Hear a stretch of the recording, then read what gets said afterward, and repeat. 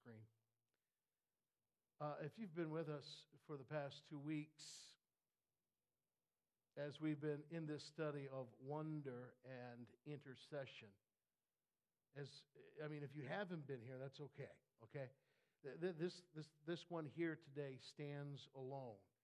On the other hand, if you have been here, this is all going to melt together. So I want to get into some things here this morning as we've been talking about wonder. And in that wonder, we've also understood what intercession is. And today I want to take that to another level, in another realm, so to speak of. So I'm going to ask you to read along with me this morning from Romans chapter 8. In the same way, the Spirit also helps our weakness. For we do not know how to pray as we should, but the Spirit Himself intercedes for us with groanings too deep for words. And He who searches the heart knows what the mind of the Spirit is, because He intercedes for the saints. How? According to the will of God.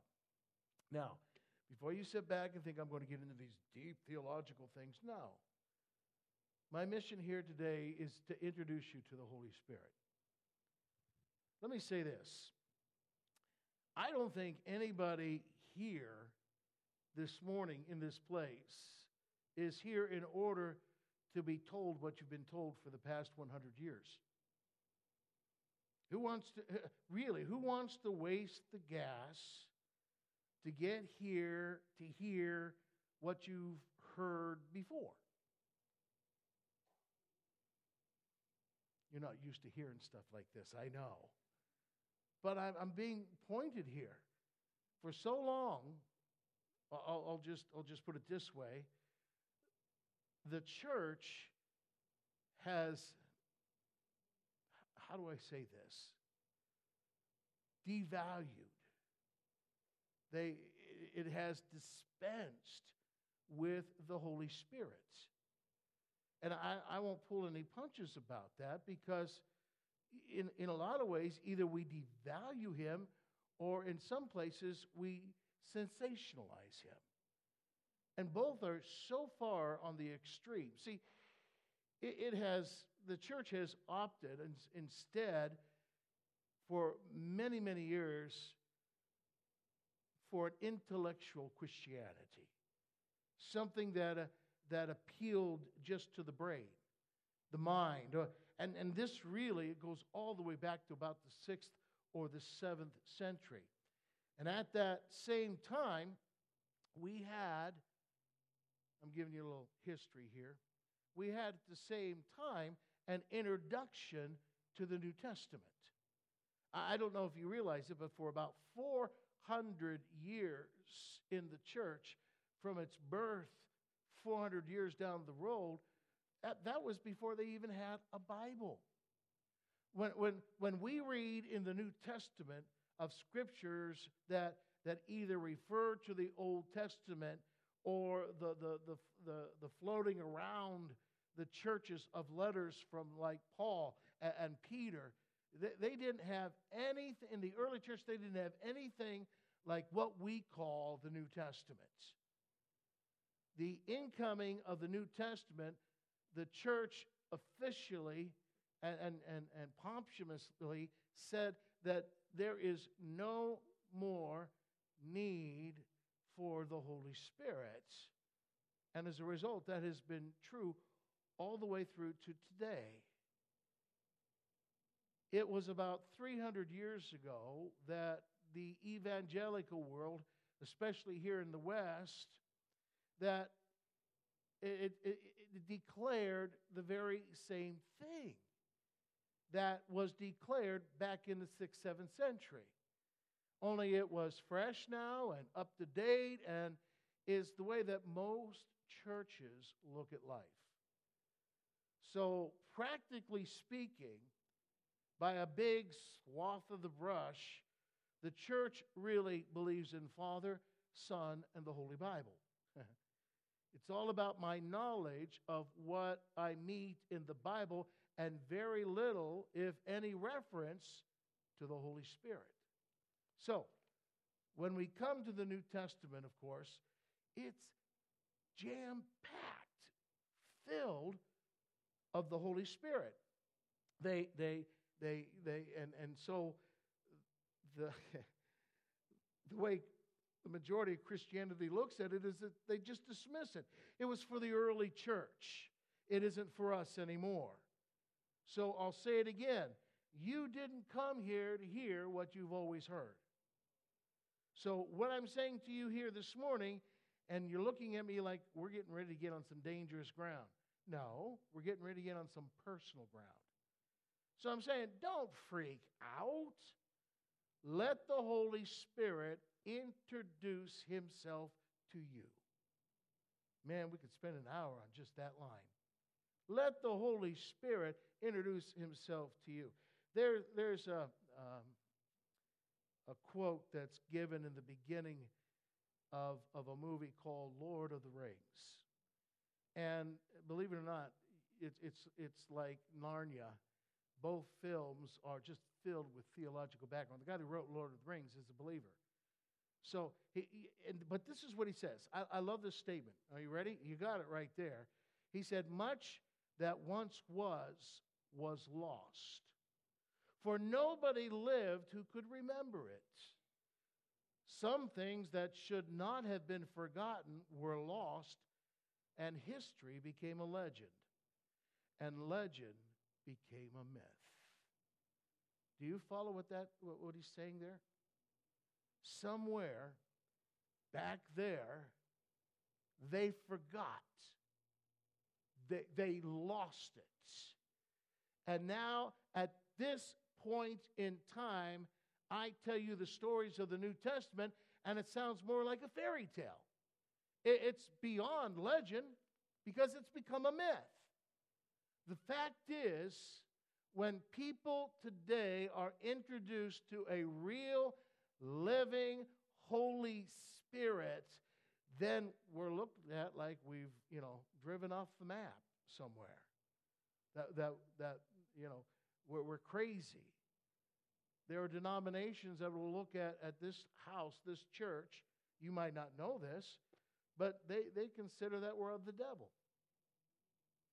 Now, some of you might be. I can agree with. No, I'm just kidding. But I mean, that's the unfortunate thing. We have come to the person. Everybody say person. Okay, thank you, all four of you. We have come to the person, God, the Holy Spirit, who dominates the New Testament, and we're looked upon like, weirdos in the wilderness. Do you understand? It's because so many things were forgotten. So many things deliberately, intentionally put aside. And the result is that when we look back, it's forgotten and is now looked upon as a total, I'll say, weirdness. This passage that we just read is one such passage. So let me jump right into it this morning, okay? Paul makes a statement at the very beginning of this verse that should shock us all. Yeah, I love it. I get so excited at stuff like this. He said, are you ready? He said, we do not know how to pray as we ought to. Now, if I'm speaking to new believers, people that, had never really been introduced to what prayer is, and they stumble around, you know what I'm saying? They don't know how to pray. That wouldn't be shocking. But Paul said here, we. Take a look at your neighbor. Do they look like a we? Oh, we. We, everybody say it with me, we do not know how to pray as we ought. And that is Paul including himself. He didn't say, hey, you guys, you don't know how to pray. Paul, he had received, the mysteries, that no one understood until Jesus came, and it was Paul who uncovered that and gave us most of the New Testament. This person who had such an association with the Holy Spirit, leading him, guiding him, teaching him, he's the one who says here without any apologies, we do not know how to pray as we ought to. That we includes every believer in this place. If Paul says he doesn't know how to pray as they ought, that includes me.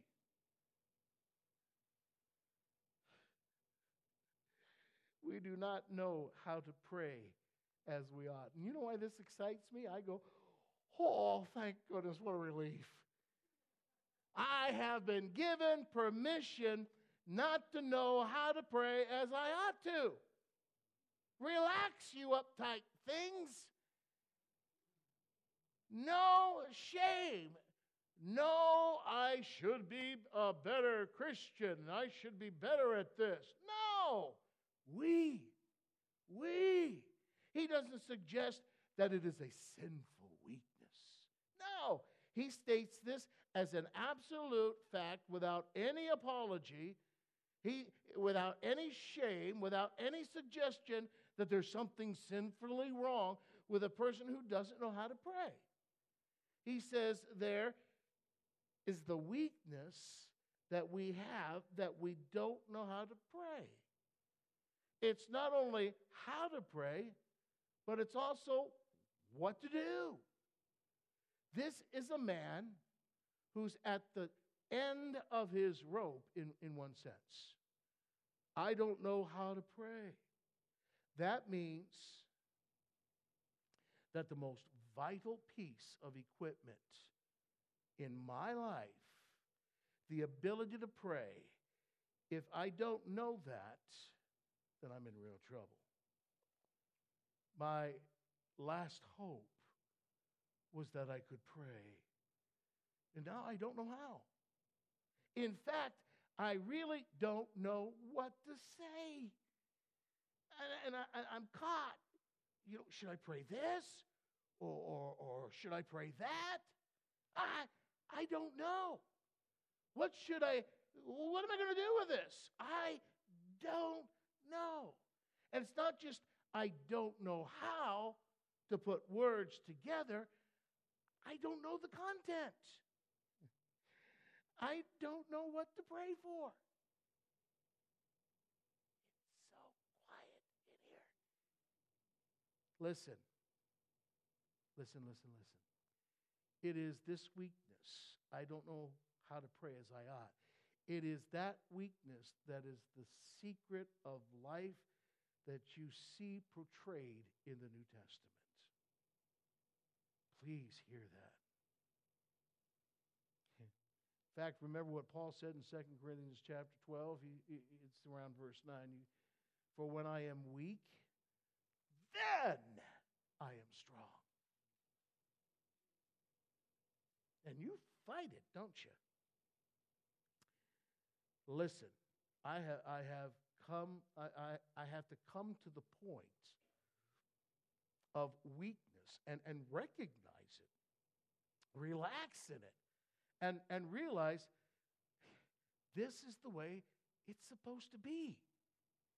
And in that moment, I've discovered the secret. Now I have been confronted with the reality of my relationship in the Holy Spirit. It is my weakness. It is my inability to even know what to say or how to say it.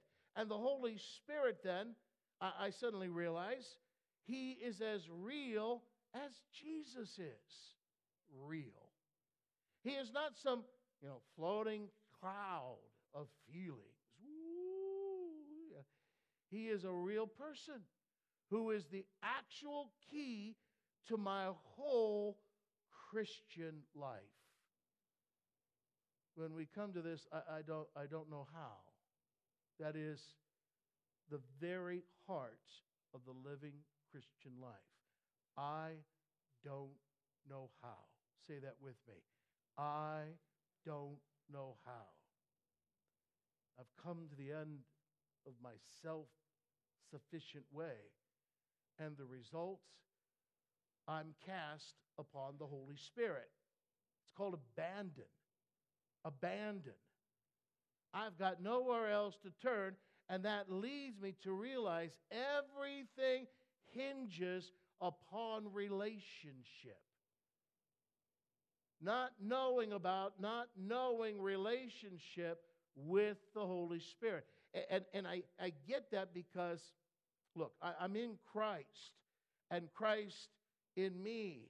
I am face to face with the Father. Listen, that changes what prayer is. This is part of that verse. Prayer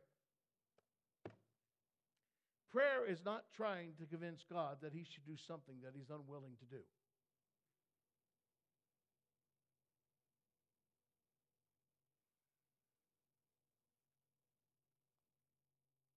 You're not trying to get the attention of a God who is bored with you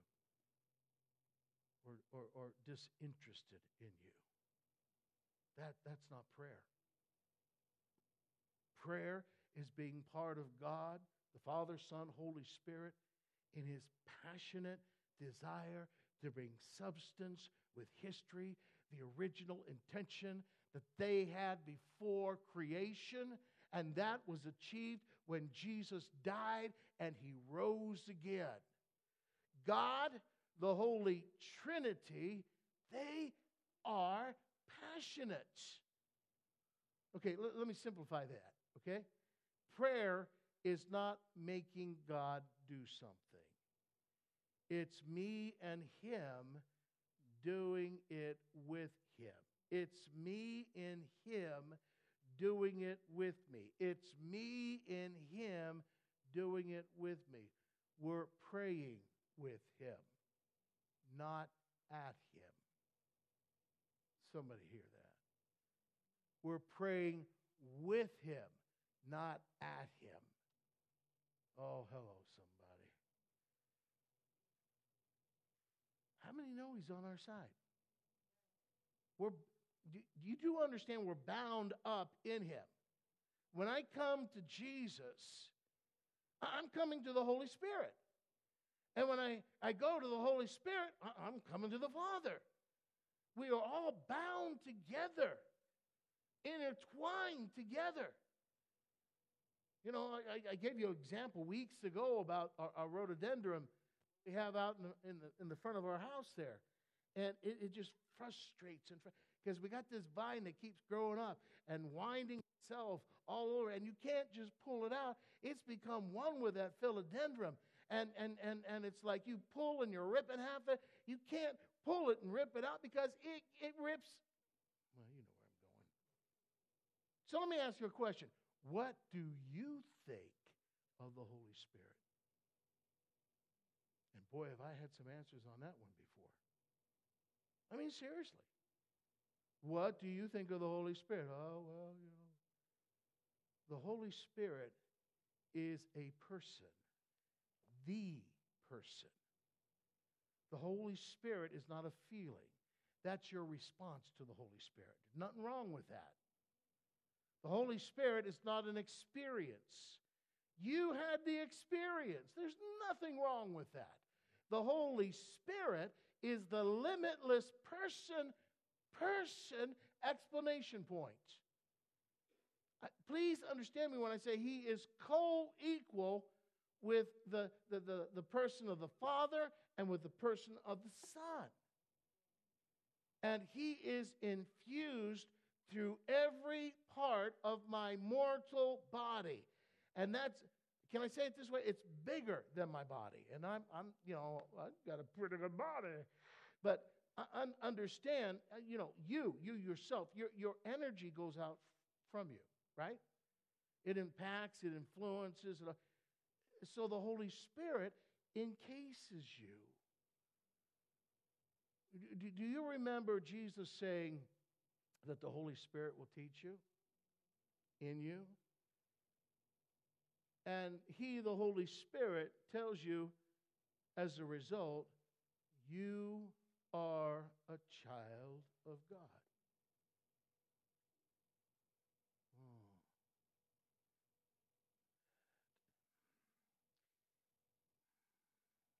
I can tell you you're a child of God till I'm blue in the face. But it's the Holy Spirit that witnesses with your spirit. And you'll soon learn that when the Holy Spirit does that, I don't care what anybody says to me. I know who I am because of what He has said to me. Jesus said He will guide you into all truth. Now, the word guide there, it's very specific. It means to take someone by the hand and let them guide you where you've never been before into unknown territory. Take a look at that definition again. It means to take somebody by the hand and let them guide you where you have never been before. It's an unknown territory. Friend, I'm going to tell you straight up, because the Holy Spirit is going to take us into the world of God who loves you, who is passionate. Look, that's a wonder. I've never been here before. I've never walked through this before. It's a wonder. Look, the Holy Spirit takes you where eyes have never seen, ears have never heard, has never entered in the imagination of man. He said, that's the Christian life. And the Holy Spirit reveals that. You know, I get a kick going down 59 once I get past A&W. I got to get past A&W first. But, you know, I go down there at night, and it's neat because I always look at these houses. They look so nice. They're all, you know, got all that lit up light on them and everything else. You know what I'm talking about? You know, they really do look good. I think, man, we got to light up the church some more, you know, or something like that. And then it dawned on me the other day, you know what? I see the houses lit up, and I look at the house, but I never look at the source of the light. I never look at the light bulb. Does that make sense? And you're saying, well, yeah, why would you look at the light bulb? Because it's the source of the light. That's what I'm trying to say. That's the Holy Spirit. He sort of plays that in the back kind of thing sometimes. Now, understand, in the language of the New Testament, that's called paraclete. Paraclete. And paraclete means it comes alongside. We get our word paramedic is one who comes alongside to be the connection, right? The intercessor between you and the hospital, the medical work, so forth and so on. So it's paraclete, Holy Spirit. It means He comes alongside and He's got counsel. He's got strength to give me. His best words to me are, I'll handle this. I'll handle this. Look, He speaks where? Where does He speaks inside of us. And when He speaks, my friend, trust me, you're going to know. Because it's very different to me speaking to myself. I do talk to myself quite a bit. And I even answer myself every now and then. But His voice is very distinct. His voice is love, that you know immediately that this is His voice. I mean, let's face it, I can be in a crowd, right? And then all of a sudden, Kathy calls to me in the crowd, and I know her voice. So I have to make a decision to either come to her or run away from her, one of the two. She's in the nursery, so I'm not, it's okay. But you know what I'm talking about. You know the sound of your mother. You know the sound of your father. You know the sound, I mean, the Holy Spirit is the presence now in this place. Hello. The Christian life is that you are inside of God, Father, Son, Holy Spirit. And we're doing this together. Well, for you to do it by yourself, for you to try to attempt to do it by, we don't know how to pray as we ought. And of course you can. I mean, I'm glad you've come to realize that. In fact, you remember, and this is one of those things that just impact you for life. But the story in Matthew of the rich young ruler, remember that story? Comes to Jesus and talks about, and by the time it's done, he leaves, downtrodden because he can't separate, give away all of it. And what does Jesus say? He says, it's easier for a camel to go through the eye of a needle than for a rich man to enter into the kingdom of God. And what do the disciples say? Take a look at it. It's in verse 25 there. And it says, if I can get to my right page here, I'm so sorry. It says, when the disciples heard this, they were astonished and said, then who can be saved? And looking at them, Jesus said to them, with people, this is impossible. But with God, all things are possible. You know why this is bad? Because all of a sudden I went, yes! It's impossible to be a Christian. Jesus said so. But with God, all things are possible. Oh. Do I want to take off on that one and just run now? The Christian life was never something you had to try and do. The Christian life was that you are in a relationship. You're in an entanglement with God, Father, Son, Holy Spirit, is how it is lived. I mean, do you know what it's like to get up in the morning and stand in the mirror and look at that, what we used to call rat nest, and try and get a comb through it? You can't. Why? Because it's all entangled. You don't know. No, forget it. I'm not going to. That's dangerous. But I'll say it again. The Christian life was that you are in a relationship. You are in an entanglement with God. And that's how it's lived. Why is it that we always ever live trying to replace the Holy Spirit? The church has been famous for it. Don't tell me it hasn't. I grew up in the church. I know exactly what I'm talking about. We try to replace the Holy Spirit by doing the things we think we ought to do instead of being led by the Spirit into the things we should be doing. That comes from the inside. No. What does the church tell you? The church tells you what? I've watched people walk into this house and people with a nice baseball cap on, and they're sitting back there. And then I've watched the religious come by and say, God rebuke you. Take that hat off. You're in the house of God. No, they are the house of God. And I've watched rules and regulations my entire life with this. And it's just like I'll come back to it and say it again. That the reality of this very simple thing is that, hey,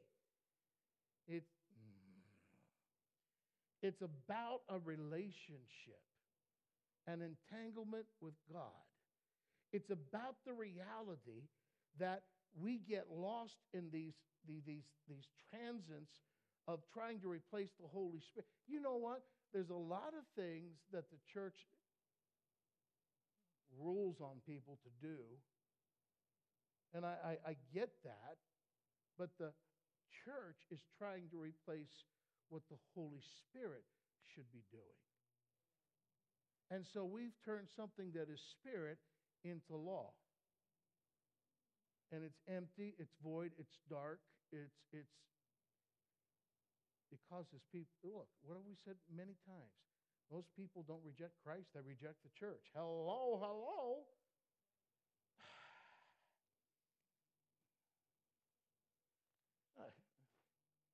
I remember, in teenage, years in the youth group, we called them Christ ambassadors back then. And we'd have those certain times where we'd go out and do our witnessing. I never wanted to do that.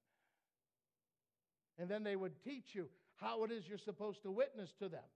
And when you come to them and you're going to lead them to Christ, you want to give them the ABCs. You know what I mean? You mean? Yeah. And so we're telling them how to get saved. This is how you do it. This is how you do it. This is how you do it. So you say it, and you'll be saved.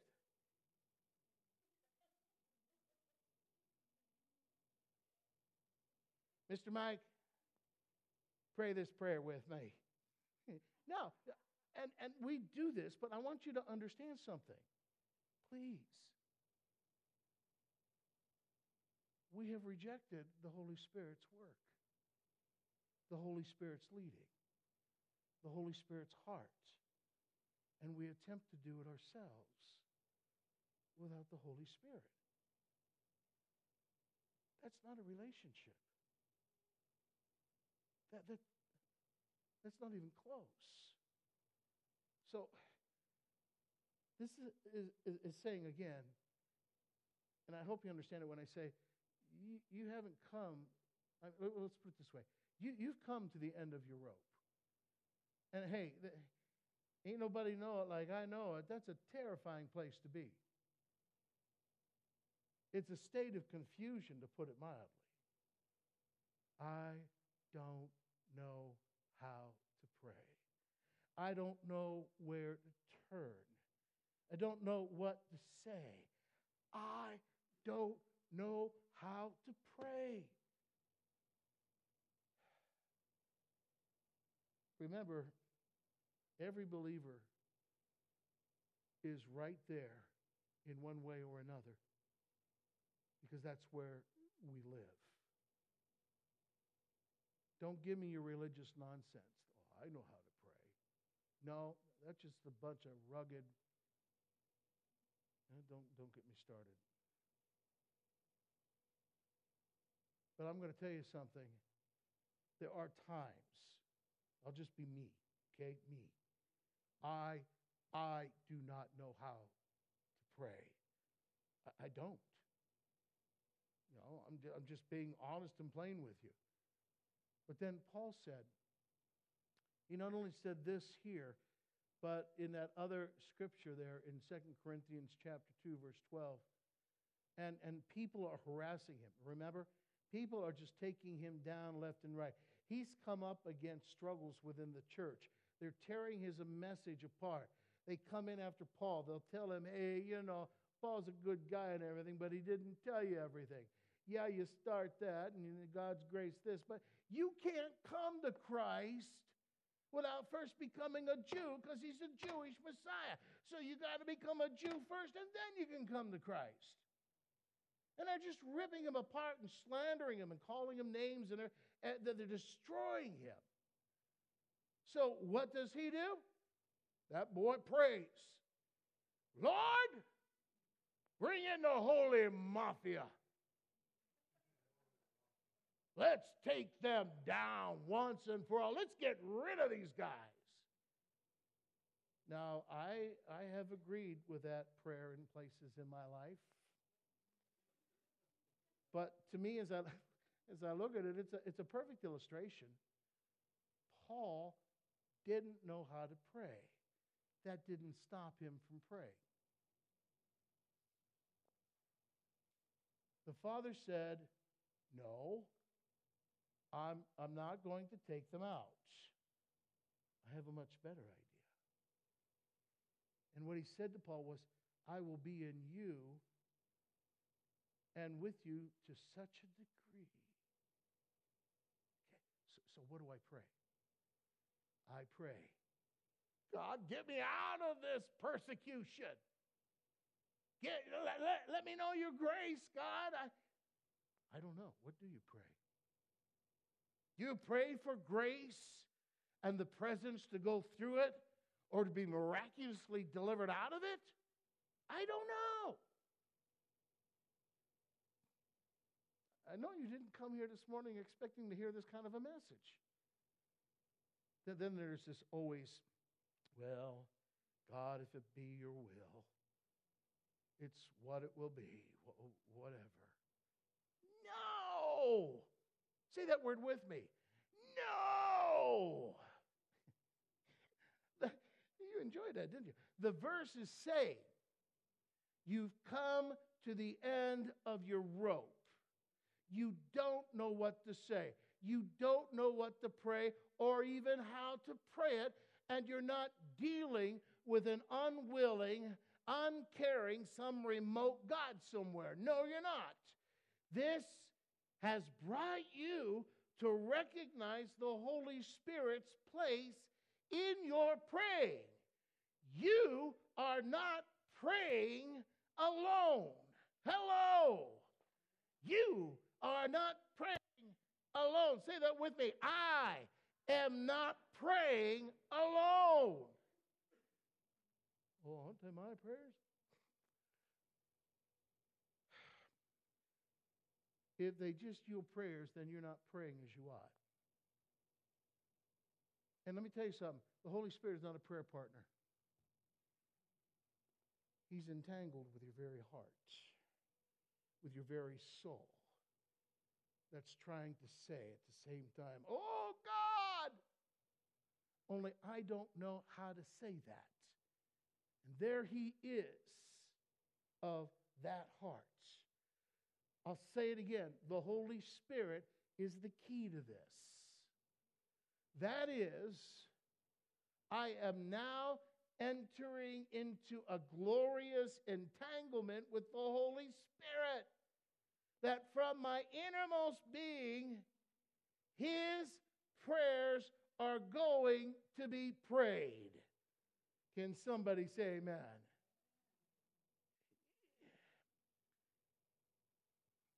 You know what? It's okay if you don't know what to say.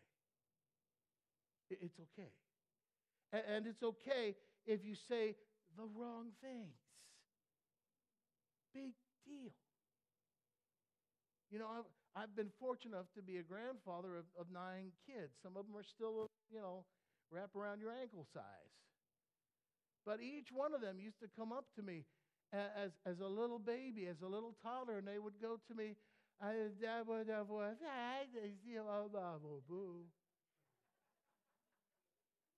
and you know what I'd say? Really?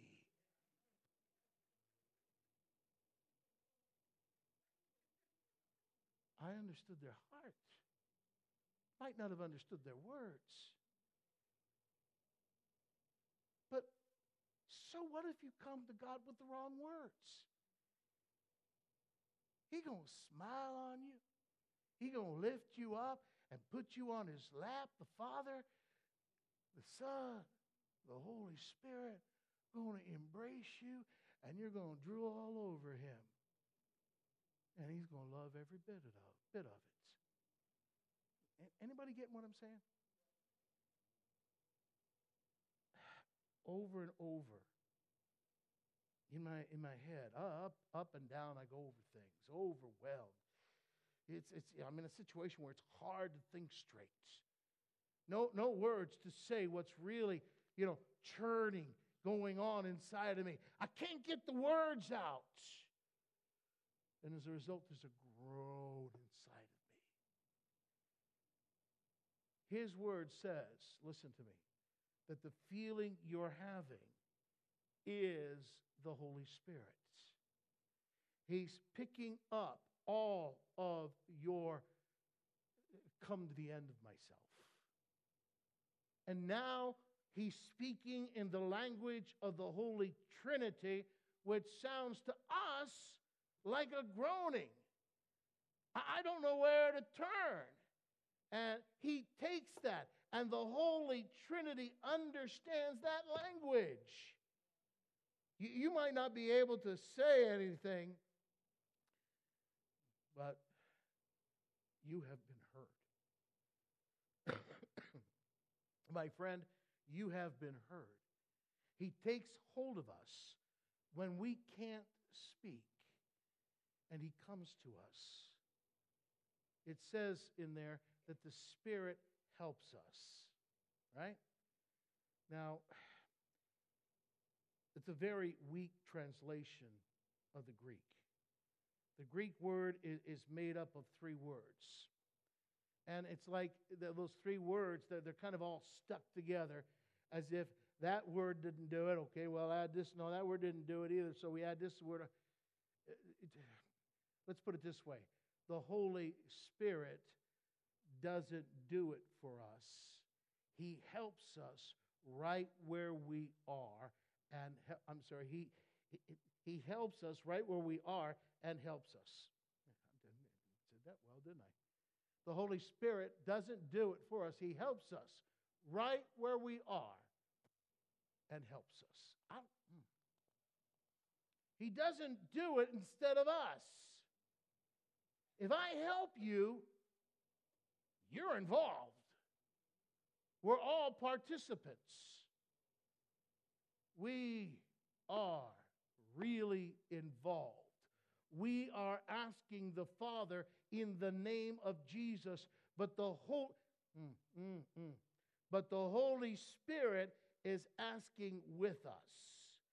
We're asking the Father, we're asking in the name of Jesus, and the Holy Spirit is asking with us. Do you get that? That's how entangled you are. The word help is weakly translated as let me try and see what it means here. It means to A, take hold of and stand with against. To lend a hand, in other words, to cooperate with another. To supply the help that exactly corresponds to the need. And I'm just scratching the surface. There's more to it. So he says, what he's saying here is, the Holy Spirit's saying, let me do this, but you'll do it. Does that make sense? Probably not, but that's okay. Let me do this, but you'll do it. Let me come alongside, and I will give you the exact help that you need in this very moment. Oh, man, I've gone late. I'm sorry. Can I share one story with you in ending? I'm not getting any yeses. Okay. Well, yeah, but I didn't tell you it's 30 minutes long. I'm just kidding. Just kidding. I have a friend, a good buddy, who is an evangelist, basically. But he was talking. He had gone down into South America. And he was talking with an AG missionary who really wanted him to hear his story. This missionary was from lower Brazil, around the Rio de Janeiro, that big, you know what city I'm talking about. Lower Brazil. And they were sending him, and his heart was set for the Amazon jungle. And the churches said, we'll pray for you. We'll support you. You just go and be our extension there. So he marries, and him and his wife go down into the jungles of Amazon. And as he's down there, it's amazing because he's coming up against these Indian natives. And, they're not friendly people at all. As a matter of fact, they're very recluse and very private and very violent in many ways. And they come down there, and they don't listen to him. And, they just shut him down. And he's down there now for a while. He has church, and only his wife shows up. Then before long, the finances start drying up. And there's no money coming in whatsoever. Him and his wife have a baby while they're down there. They're alone. They're starving. Nothing's happening. Nothing's going on.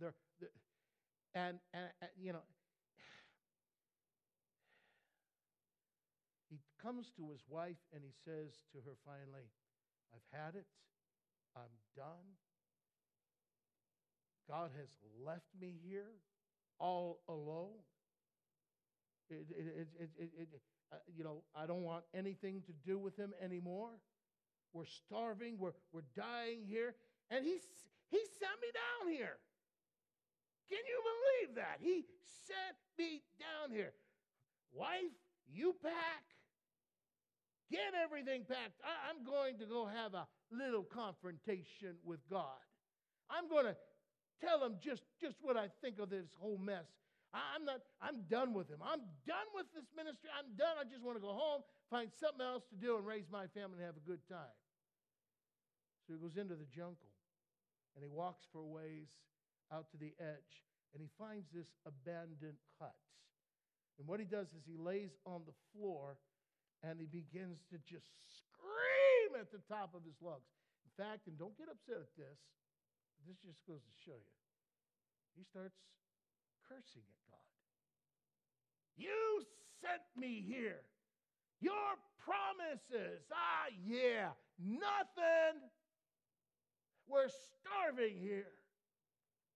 People aren't even listening to this message. I want nothing more to do with you, you so-called God. Suddenly the place was filled with a sense of God's presence. And the Holy Spirit spoke.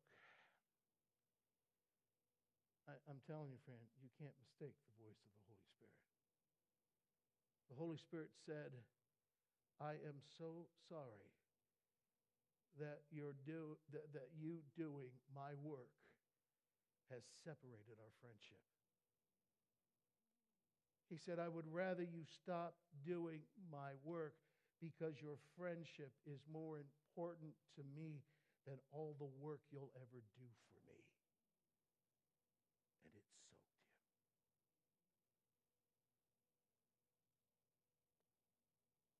Notice he didn't know how to pray. Something was. He said to my friend, he said, I got a new gospel that day. I got a new understanding that day. And he went back to his wife and he told her, honey,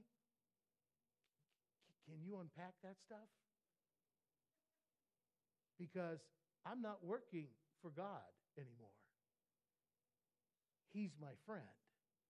And we're going to go talk to the natives together. And I can tell you now, he has a full church in the jungles of Amazon. He has welcomed him and his family by the natives, and this is a shame, but he is receiving totally no support. He is totally on independent support by the Indians of Amazon. He said, yeah, give him praise. He said, I've discovered the heart of this. His friendship with the Holy Spirit, which means I'm arm in arm with Jesus. I'm face to face with the Father. I'm brought together by the Holy Spirit. I pray to the Father in Jesus' name. With the Holy Spirit, pray my prayers.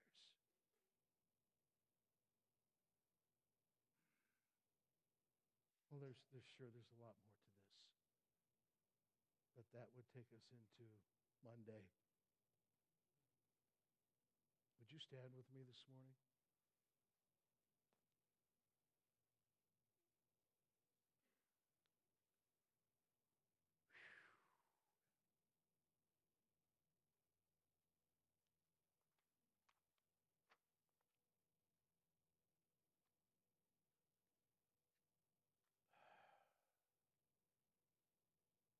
don't know where your life finds you right now. I don't know the formality and the rituals you go through on a daily basis. I don't know how much of your life you're living independent of the Holy Spirit. But He is a person. You are the temple of the Holy Spirit. You don't have, it's not, somebody else, they have more of the Spirit over there than I do here, because they're more spiritual, of course, than I am. And they oh man, they're on their knees, they're praying all the time. I just don't get. Oh, that drives me crazy. Because it's not about a doing, it's about a relationship. And whether you're doing a lot of stuff over here or you're doing a little over there, are you doing it together with the Spirit? Are you praying with the Spirit? Are you being led by the Spirit? The Spirit of God making intercession, bringing us to meeting, as the word intercession we understand. Do you realize that the prayers you pray are His prayers? I'm going to sit down here and pray, but I really don't know what to pray. What should I pray? And you know inside of you that there's some things that are stirring. Well, should I pray that I would be better, that I would do things more right, or that I would, God, I need this thing broken in my life because, I'm doing too much of what I shouldn't be doing, and, I got my eyes peeling, Lord, I'm going to, for Pete's sake.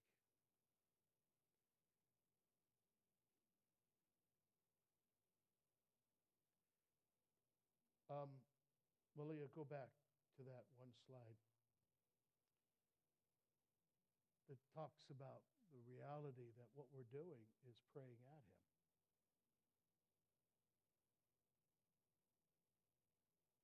Do you understand what we're saying there? She's frantically going down through it.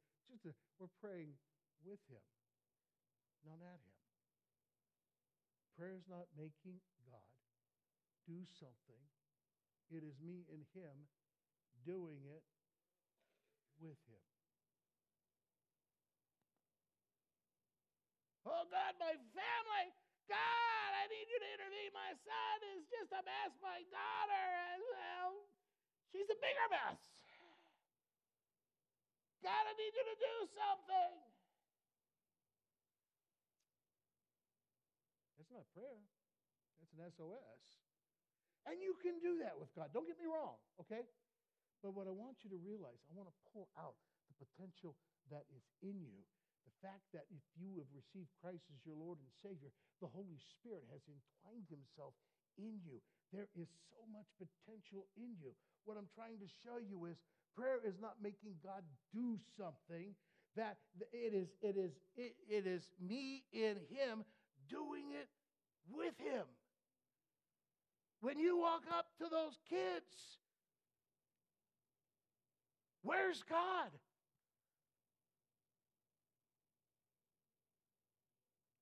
Here. So,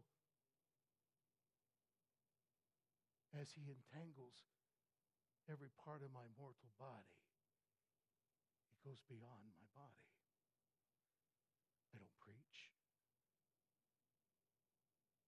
I simply love. But it's not my love. It's His love. And then the words, prayers.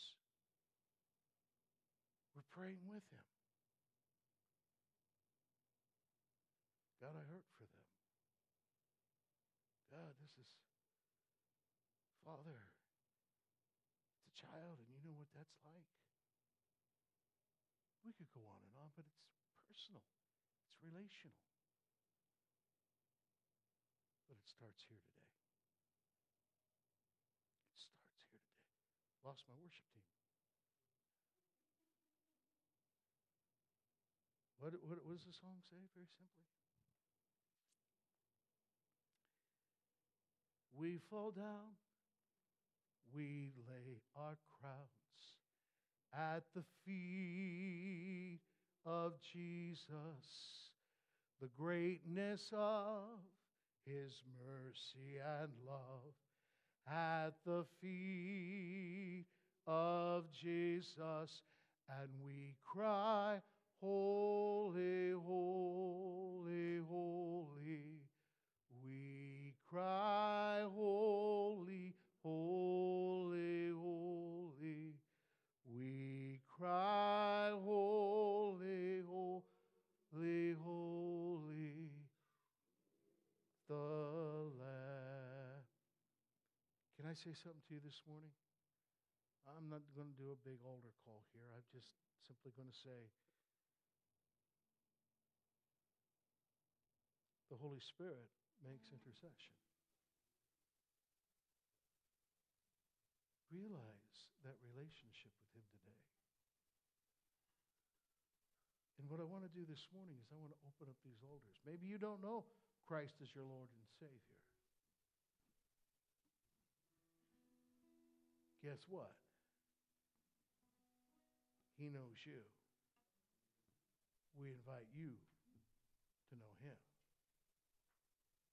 And let's be real. You maybe you are here today and you've been playing games with God all along. Anyways, you know the religious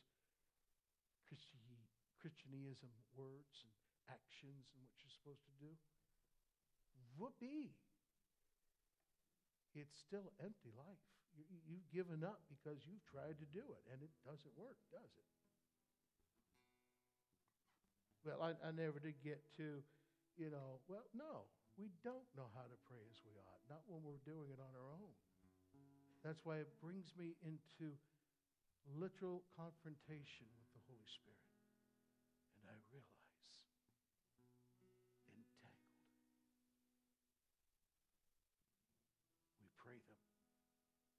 We pray them. We pray them. So this morning, we're going to just sing that chorus a couple times. 643 to be exact. But I invite you to just tune the music out. Nothing against you guys. But I say that because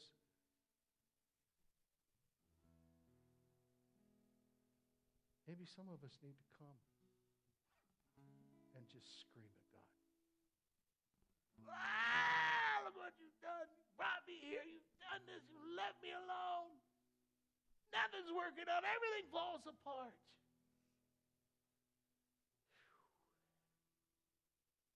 And He says, I don't want your doings to get in the way of our friendship.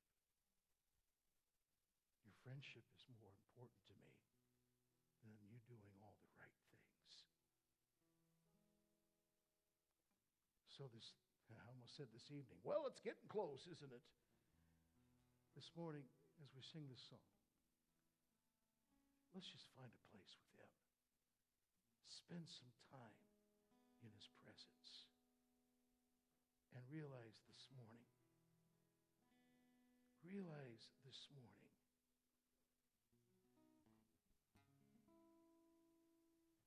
that you walk, you talk, you breathe, you live, you eat, entangled together as one. As one. So let's spend time together with Him. We fall down, we lay our crown. Let's just find that place together. At the feet of Jesus. The greatness of mercy and love at the feet of Jesus, and we cry, oh.